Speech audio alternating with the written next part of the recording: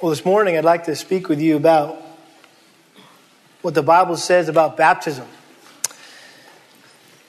As you know, we're having a baptism service coming up next Sunday night, and normally that is a highlight of our church year when we have our baptism services. And typically I'm able to do a little baptism class during equipping hour, and so I don't have to necessarily do this, but because I haven't been able to do that, because of the other class that I'm teaching, I thought, well, this is a good time for us to be reminded of what the Bible has to say about baptism as a church body. And I'm praying that maybe there's some in here that need to get flushed out this morning who maybe have come to know Jesus Christ as your Lord and Savior and yet have yet to follow Him in baptism. And so I want to encourage you to listen carefully to what God has to say in His Word about the important ordinance of baptism and how that applies to your life. And really, every one of us, when this is all over, can walk out of here knowing, yes, we've obeyed and we've been baptized, or no, we've yet to be baptized and we need to get baptized. And so it's going to be a real simple application. Either yes, we've obeyed and done what the Bible says, or no, we have not and we need to. And so, simple application. I'm telling you ahead of time what your decision is going to have to be when this is all over. As we start, though, I'd like to read you a little something I've got in an email recently. A little joke I thought was pretty humorous. Made me think of baptism. It says a man was stumbling through the woods totally drunk when he came upon a preacher baptizing people in the river. He proceeded to walk into the water and bumped into the preacher. The preacher turned around, and though he was almost overcome by the smell of alcohol, asked the drunk, "Are you ready to find Jesus?" The drunk answered, "Yes, I am." So the preacher grabbed the drunk and dunked him in the water. Then he pulled him up and asked him, "Brother, have you found Jesus?" The drunk replied, "No, I haven't found Jesus." The preacher, shocked at the answer, dunked him into the water again for a little longer this time. Then again he pulled him out and asked, "Have you found Jesus, my brother?" And the drunk again answered, "No, I haven't found Jesus." By this time the preacher was at his wit's end, so he submerged the drunk once more and held him down for about 30 seconds until he began kicking with his arms and his legs, whereupon he pulled him back out. And the preacher again asked the drunk, "For the love of God, have you found Jesus?" And the drunk wiped his eyes and caught his breath and finally said to the preacher, "Are you sure this is where he fell in?"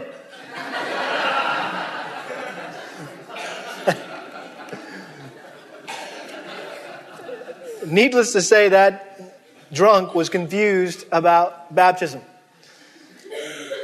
He's not the only one, however, because I think there's many Christians today who are confused about baptism. And baptism is an issue that has caused a lot of confusion throughout the history of the church. And as a non-denominational, independent, Bible-teaching church, what we teach about baptism here at Lakeside is not based on the teaching or tradition of any particular denomination. It's not based on any church tradition or anything else. It's based solely on what the Bible teaches. The reason why I say that is because a lot of what's believed and practiced today in the area of baptism is based on ecclesiastical tradition, kind of the way the church has always done it, or denominational background, or a particular theological system. And I would just say if these traditions or views or backgrounds or systems are in line with what the Bible teaches, then by all means we should believe them and we should practice them. But if they're inconsistent with what the Bible teaches, then we must reject them. And my desire is that all of us would have an understanding of baptism that's not merely traditional, it's not merely denominational, but one that's biblical.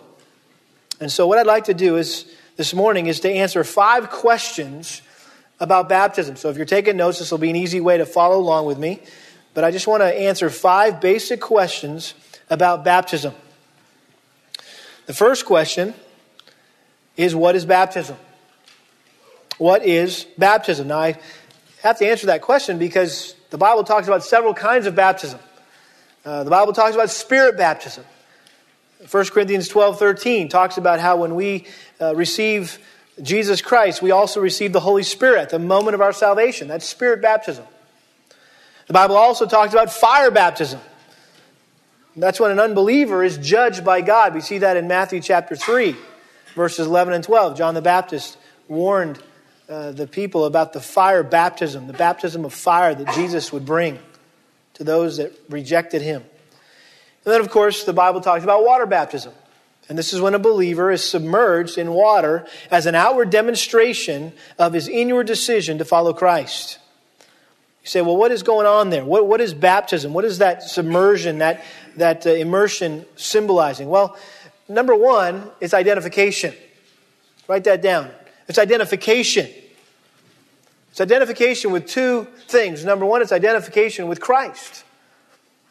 Baptism is a public confession of a person's commitment to Jesus Christ.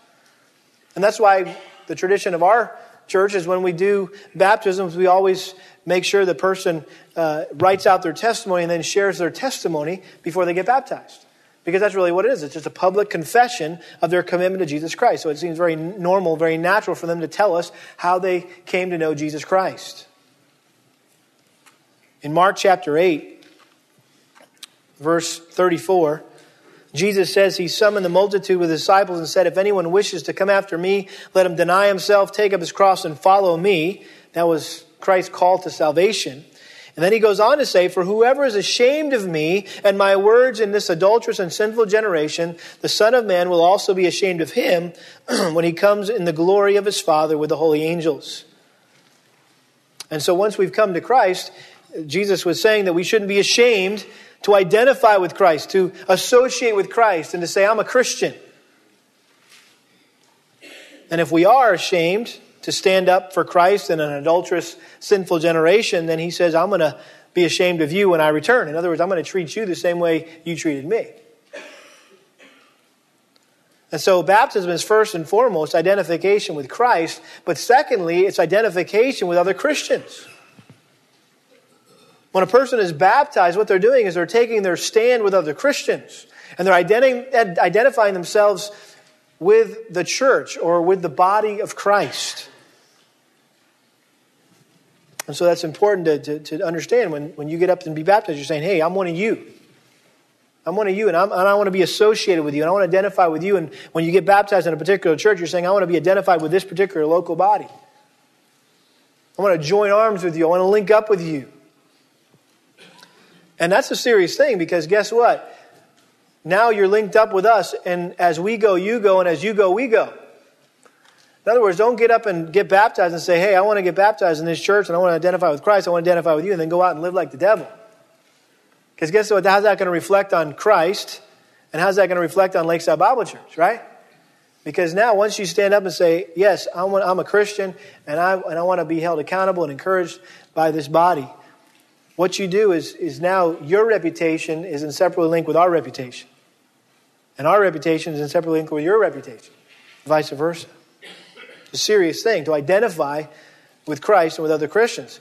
But secondly, baptism is also an illustration. Not just identification, it's an illustration. Take your Bibles and turn to Romans chapter 6 with me for a moment. Romans chapter 6.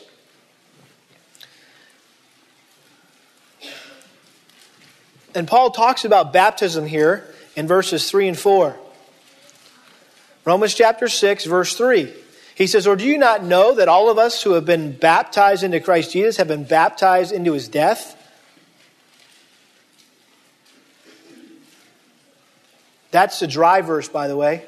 That's what one of our seminary professors said. This is a dry verse. This is not talking about water baptism. This is talking about the Spirit baptism here. When he talks about how we've been baptized into Christ, we've been baptized into his death. Therefore, we have been buried with him through baptism into death, in order that as Christ was raised from the dead through the glory of the Father, so we too might walk in newness of life. Colossians 2:12 says something very similar. Colossians chapter 2, verse 12. He says that we have been buried with him in baptism, in which you were also raised up in him through faith in the working of God who raised him from the dead. Again, that's talking about spiritually, not actually in the baptism itself. It's talking about spiritually.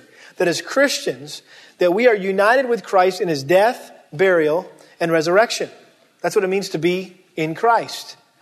And so when he died, we died. And when he was buried, we were buried. And when he rose from the dead, we rose from the dead. And baptism, water baptism, is a physical demonstration or illustration of that spiritual reality. That we died to our old way of life and we raised up to walk in newness of life. And that's a picture. When someone's baptized, we what do? We dunk them under the water. And when they go backwards, it's as if they're dying and are being buried with Christ and they're being raised to newness of life. Now, is that actually happening at the moment they're getting baptized? No way. That happened at the moment they got saved. All baptism is a illustration, a picture, a demonstration.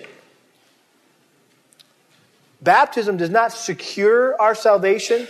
It merely symbolizes our salvation. It's a symbol of our salvation. It's like this wedding ring. Okay, if I took my wedding ring off and invited one of these young unmarried guys to come up and put it on, would that make them married? No, because putting a wedding ring on your finger doesn't make you married. It just symbolizes that you what? That you were married. You are married. You had a ceremony and you went through this thing and you got married.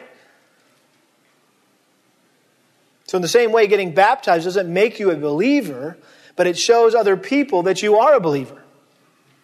Now, you know as well as I do that there's some churches that teach that a person must be baptized in order to be saved.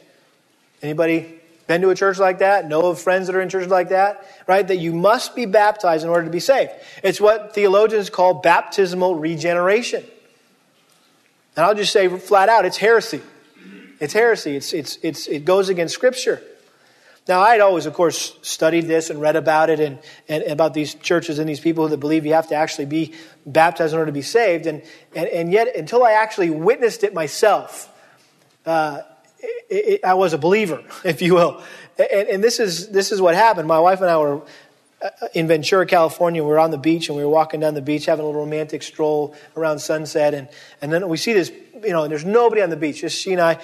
And all of a sudden this mass of people come out of the parking lot across the beach towards the water. And I'm thinking, this is a baptism. And I said, honey, this is a baptism. I want to go find out who this is. So I walked up to one of the guys walking in the crowd and I said, hey, are you guys, what are you doing? Oh, we're going to get baptized. I said, really? What church are you from? And he said, we're from the LA Church of Christ. Well, if you know anything about the LA Church of Christ, it's a very kind of cultic, extreme version of the Church of Christ. And I had known, because I studied them, that they believe in baptism regeneration. So at that moment, the romantic moment was blown, because I said, honey, do you mind if I watch this and just see what they do? And she's like, okay, great, I'll go sit in the car, So she did. She went and sat in the car, and I went down here because I was really intrigued by this whole thing. And so I kind of got myself in the crowd, and I was just kind of standing in the crowd watching this thing go on. And it was a very dynamic experience. These guys were truly excited. A lot of young people, college students, and they were all standing with the people that were getting baptized were standing with the person that had led them to Christ. It was really cool. And so the pastor got up and he opened his Bible and he read some verses about baptism and how it's linked to salvation. And this is what he said, and I'll never forget it. He said, these people are about to become our brothers and sisters in Christ. And I'm going, whoa. So in other words, if lightning struck right now and they died, they're going to hell because they weren't brothers and sisters in Christ yet. And then he said some other things. And then as he was sending them off into the Pacific Ocean to get baptized, he said this. He kind of called out. Now remember, when you come out of the water, your sins will be left in the Pacific Ocean. And I was like, first thing, I'm not going swimming again in the Pacific Ocean because I don't want to lose. But think about, what are they saying? That they were actually, that baptism was cleansing them from their sin.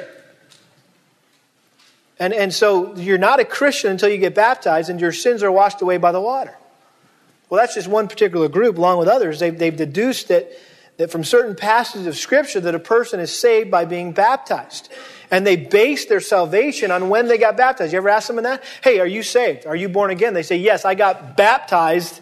You ever talk to somebody like that? And so they're basing their salvation, they're trusting for their salvation in the fact that they were baptized. I don't care when you got baptized. I want to know when you repented and when you trusted Christ. The baptism thing, that's great, but that's not what you should be trusting in for your salvation. Well, they assume that if a person dies without being baptized, where are they going? I mean, take it to its logical conclusion. They're going to hell. If you need to be baptized in order to be saved. You say, well, where do they come up with that? Well, there's some verses that at first glance you could say, yeah, well, it kind of sounds like it. Acts 2:38. Peter said, repent and be baptized in the name of Jesus Christ for the forgiveness of your sins.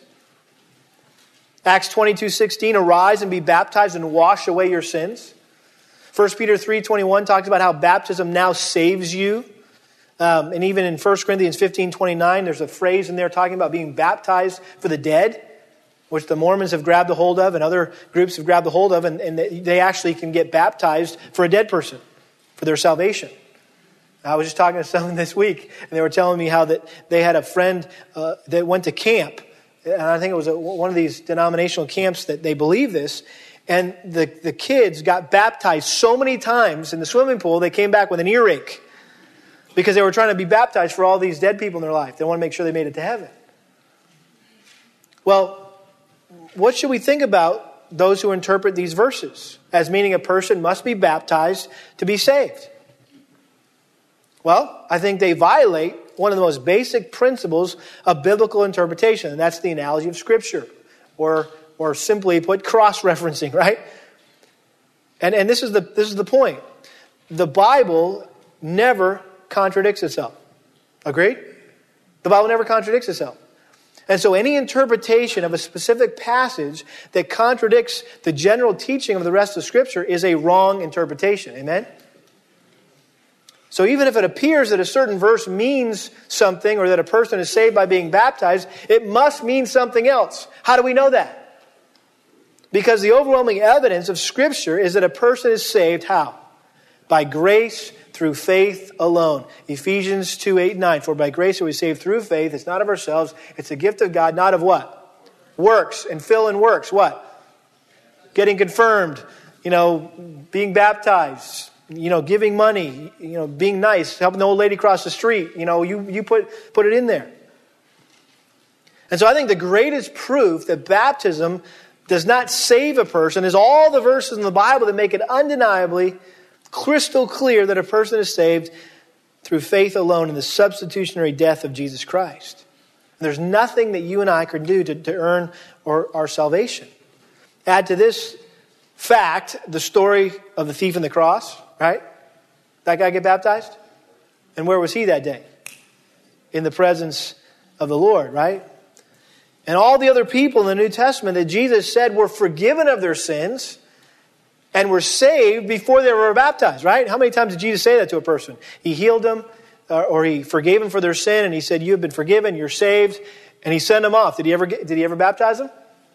No, but he said, you're saved, before they were baptized. So I make that point because it's very important that we understand that baptism doesn't save a person. It simply symbolizes outwardly what has already taken place inwardly. And this is the way I like to say it. It's an outward demonstration of an inward decision. That's what baptism is. It's an outward demonstration of an inward decision. That's baptism. Second question, why should we be baptized? Why should we be baptized? Well, I think there's two basic reasons why we should be baptized. Number one, it's commanded by Christ. It's commanded by Christ. Matthew chapter 28, verses 19 and 20. In the Great Commission, Jesus said, go therefore and make disciples of all nations, baptizing them in the name of the Father and the Son and the Holy Spirit, teaching them to observe all that I commanded you, and lo, I am with you always, even to the end of the age. And so Jesus commissioned his disciples and said, go out there and help people come to know the gospel, to repent of their sins, to trust me as their personal Lord and Savior, and then baptize them. Now, to the disciples, this made a lot of sense because they were used to this baptism thing. Because the Jews, back in the Old Testament, understood baptism. Not for themselves, but for Gentiles. Anybody who wanted to become a Jew, a Gentile who wanted to become a proselyte to Judaism, They needed to be circumcised, and they needed to be immersed, baptism, and they needed to present a sacrifice. John the Baptist came along and told the Jews that they needed to repent, to prepare their hearts for the coming of the Messiah. And that was a hard pill to swallow for those Jews, because they're like, whoa, the only time they'd seen baptism is a proselyte, a pagan that wanted to become a Jew.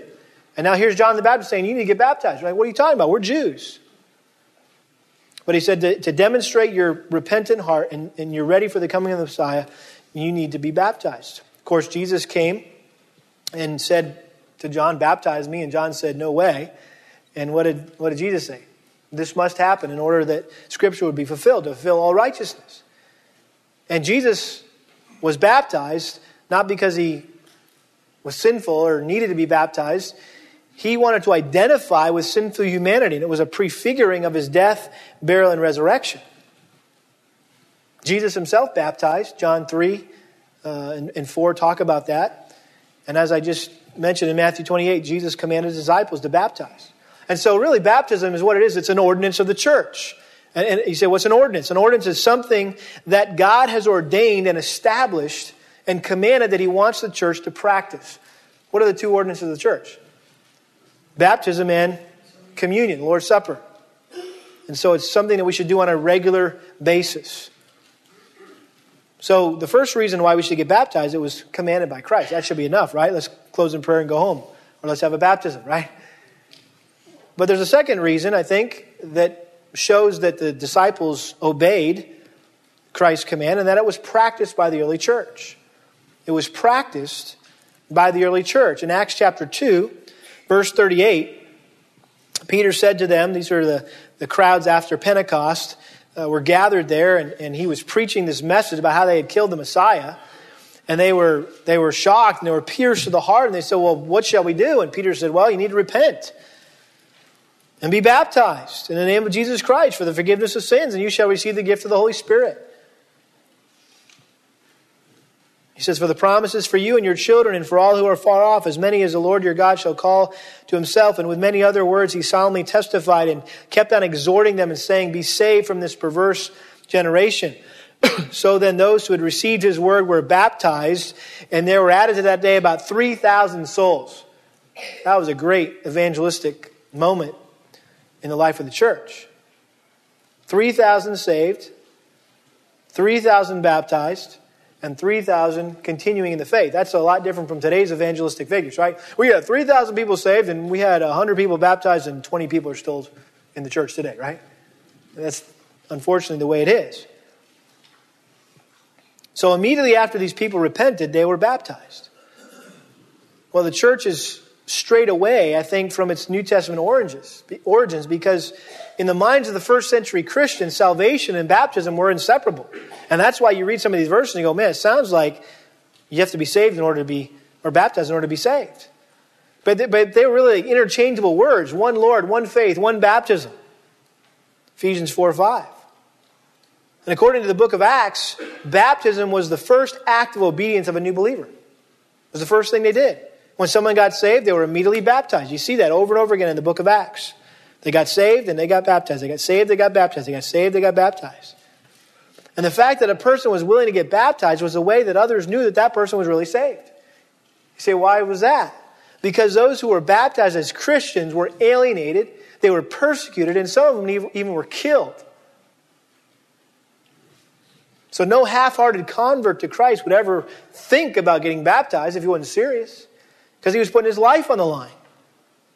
Only those who were serious about their commitment to Christ were willing to pay the price to be associated with Christ and his followers.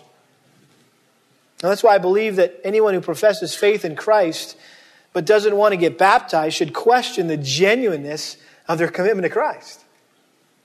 Especially in a day and age where there is no danger, if you will, of getting baptized, at least in our country. F.F. Bruce, the great commentator, said this, quote, the idea of an unbaptized Christian is simply not entertained in the New Testament. Let me say that again. The idea of an unbaptized Christian is simply not entertained in the New Testament. It's not a personal choice, but a divine command. And so, beloved, I tell you this morning that baptism is a non-optional act of obedience for every Christian. It's a non-optional act of obedience for every Christian. Number 3, who should be baptized? Who should be baptized? It's a good question. Because different churches practice different things in regards to who they baptize. And what I'm getting at here is particularly infant baptism.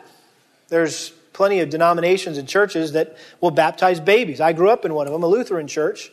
And I remember it was a pretty regular occurrence on a Sunday morning after church. They would invite the church to stay after, and they had the little basin up front, and the family would bring the little baby up, and the pastor would kind of put his hand in the water and put it on the baby's head 3 times, and that was my experience. The Catholic Church, those of you from a Catholic background know that that's part of one of the sacraments, right, of getting baptized. And when you're baptized as a baby in the Catholic Church, the thinking is that you're cleansed from your original sin, and that it confers saving grace upon you as an infant, which we know is unbiblical. Churches that we're more like-minded with, like a Reformed church, a Presbyterian church, they baptize babies, but for different reasons. They baptize babies to make them a little member of the covenant family. Kind of get them in the door. It's kind of like circumcision was in the Old Testament. It was the outward mark that they were a Jew. Well, in the New Testament, they kind of carry that over, that imagery, and they say that baptism is a sign of the new covenant, and so they baptize a baby. Christians baptize their babies.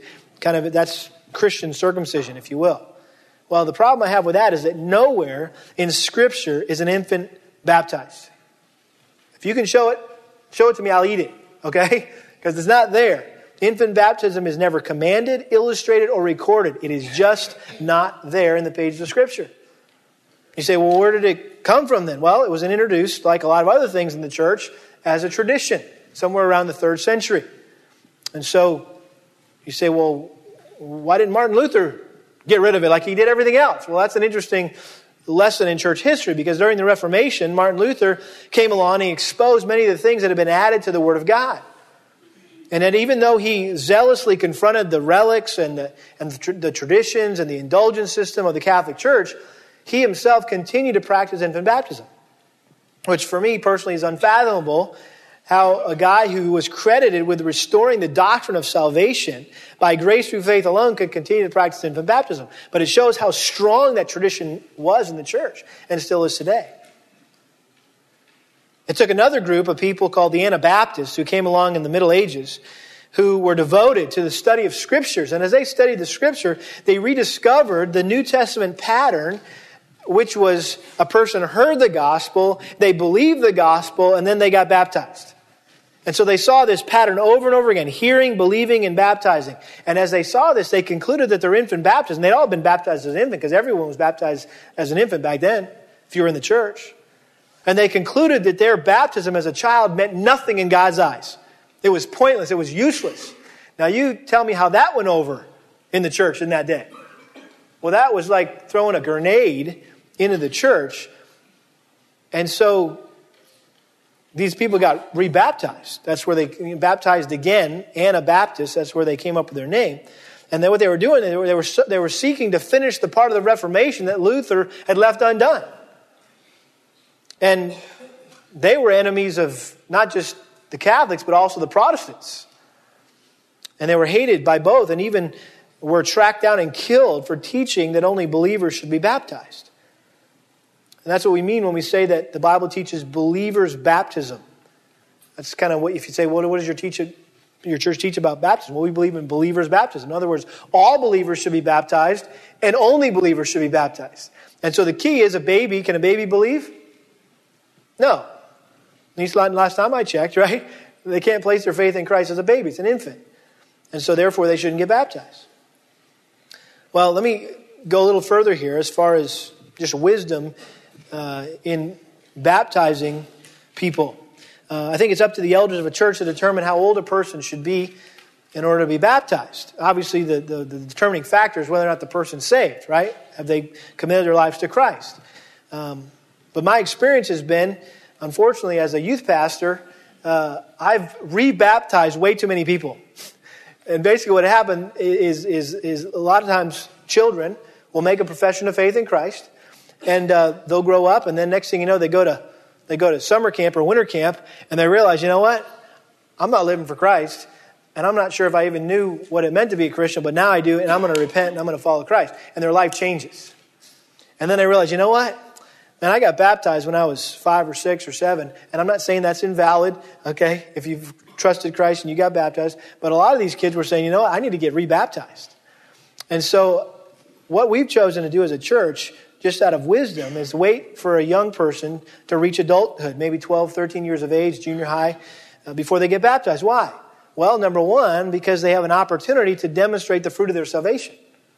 They've had time to show so their moms and dads can see it, their youth pastor, their other people in the church can see, yeah, this person demonstrates the fruit of salvation. And I think secondly, they've reached a point where they're able to really articulate a clear testimony of salvation. So those that listen to that testimony at the baptism service can be blessed and encouraged by their understanding of the gospel. Again, that's a preference issue. And that's just kind of where we've been at as a church in our deciding of that. Okay, number 4. How should we be baptized? How should we be baptized? This is an interesting part of this discussion because there's basically 3 modes of baptism, ways to be baptized. There's sprinkling, there's pouring, and then there's dunking. Now, I pulled an article out of the Houston Chronicle a while back, and they showed this Pentecostal church in New York City that does a mass baptism every year with a fire hose.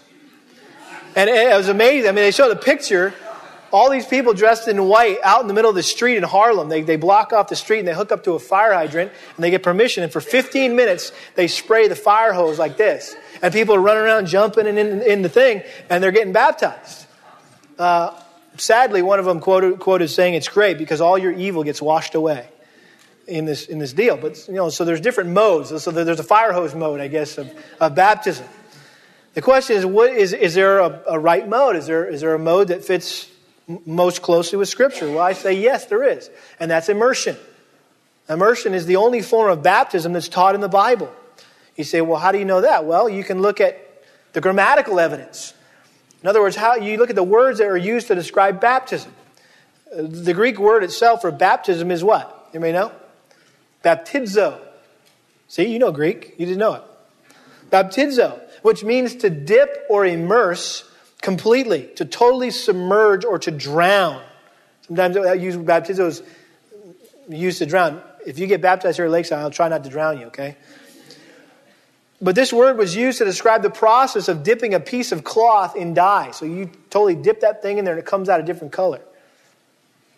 Now, it's easy to miss that literal meaning of the word baptizo because most English translations simply transliterate the Greek word rather than translate it. In other words, you don't ever hear immersion or that word there. It's not translated. Or dip. And John the Baptist dipped Jesus in the Jordan River. It doesn't say that. He baptized him. Well, you can do this if you want, but you can go through every time it says baptism, and it's talking about water baptism, clearly water baptism. You can insert the word immersion in there, and every time it'll fit perfectly. John Calvin said the word baptize means immersion. It is certain that immersion was the practice of the early church. So you look at the grammatical evidence. You can also look at the practical evidence. Look at the occasions where people were baptized. And the wording surrounding baptisms is very clear. At Christ's baptism, Mark 1:10, it says that he came up out of the water. Matthew 3:16, he came up from the river. The Ethiopian eunuch in Acts chapter 8, verse 38 and 39, it says he went down into and came up out of the water. How about John the Baptist? Matthew 3:6 says that John baptized in the Jordan River.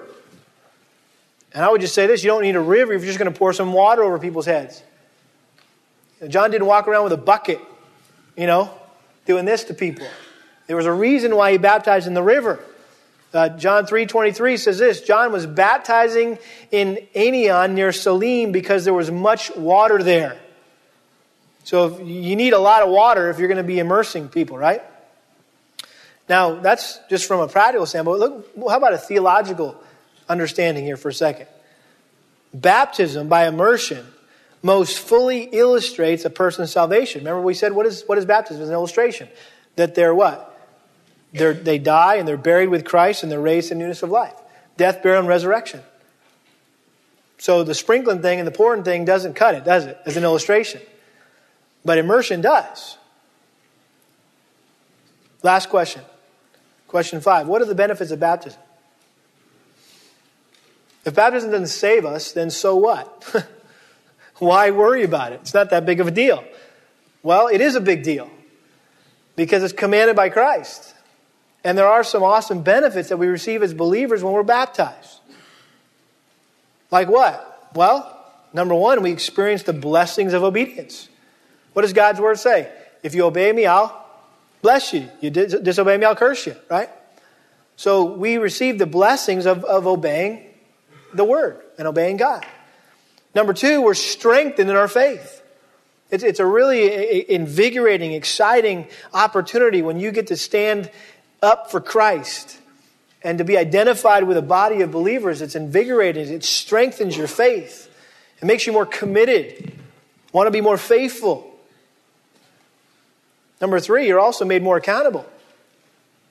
You know, you can't just kind of sit there now in the back row of the church and say, well, I'm going to just kind of keep it like this. Nobody really knows me. I'm a Christian now, but I'm just going to stay back here.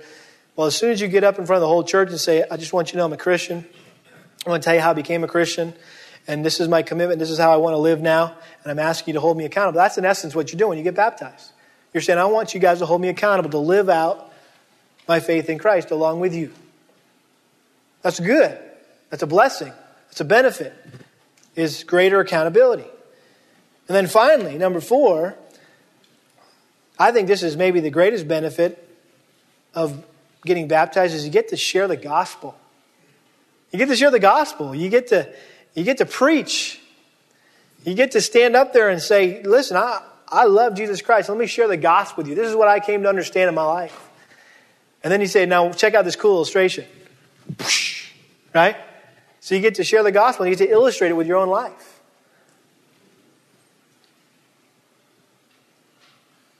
C.H. Spurgeon said this, nothing is more plainly taught in the New Testament than that it is the duty of every believer in Christ to be baptized. And yet as we look over the Christian landscape, there's a lot of Christians who have never been baptized. You say, well, that crossed me up. I've been baptized. But have you been baptized in the way the New Testament says you should be baptized? And what I'm talking about, those who've been baptized as infants, or those who've been baptized before they were truly saved, or those who may have been trusting in their baptism for their salvation and realize, I got to repent of my baptism. And get rebaptized and realize, I'm not doing this to get saved. I'm doing this simply as an illustration, an outward demonstration.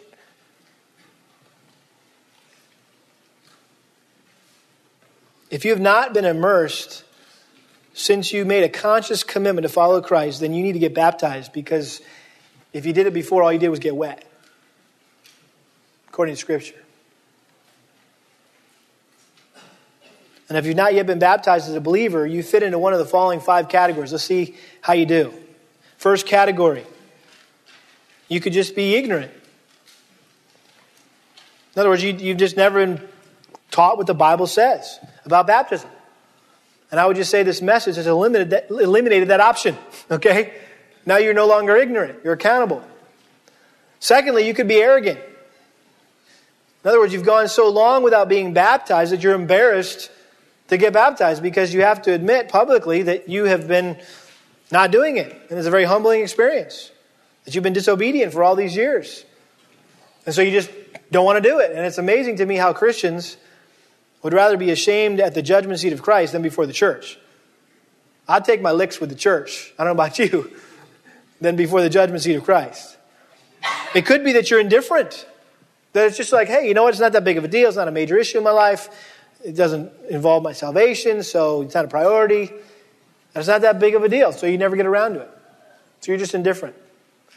It could be that you're defiant. That you're unwilling to give up certain sins that you're holding on to.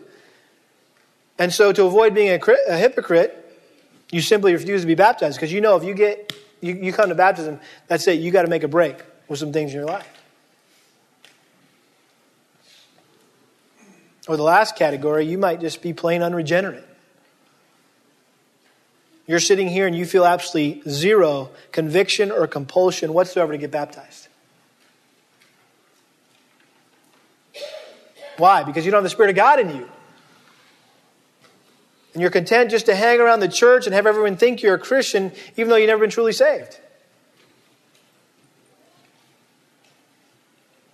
And so, before you forget about getting baptized, you need to get saved. And then we'll talk about baptism. There's one more category, though. For those of you that are sitting there, oh, great. I don't want to be in one of those categories. Give me another one, Ken, please. There's a category called obedient. Obedient. When you realize that the Bible says that you need to be baptized, and so you humbly and gladly and willingly choose to obey God's word. God said it, and I'm going to do it. And guess what? We got a baptism service next Sunday night.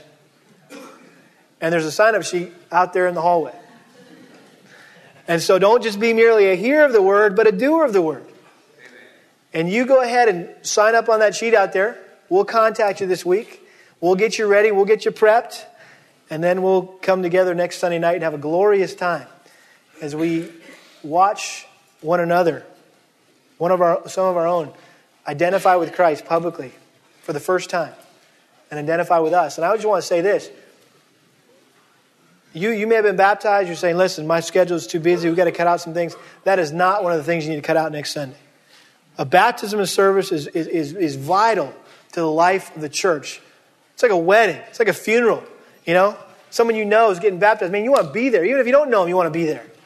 Because that's your brother, that's your sister in Christ. And you want to support them. You want to encourage them as they step out in faith and obedience by getting baptized. I mean, it's a big deal for people. They're baptized. You remember your baptism, man, you were sweating bullets, weren't you?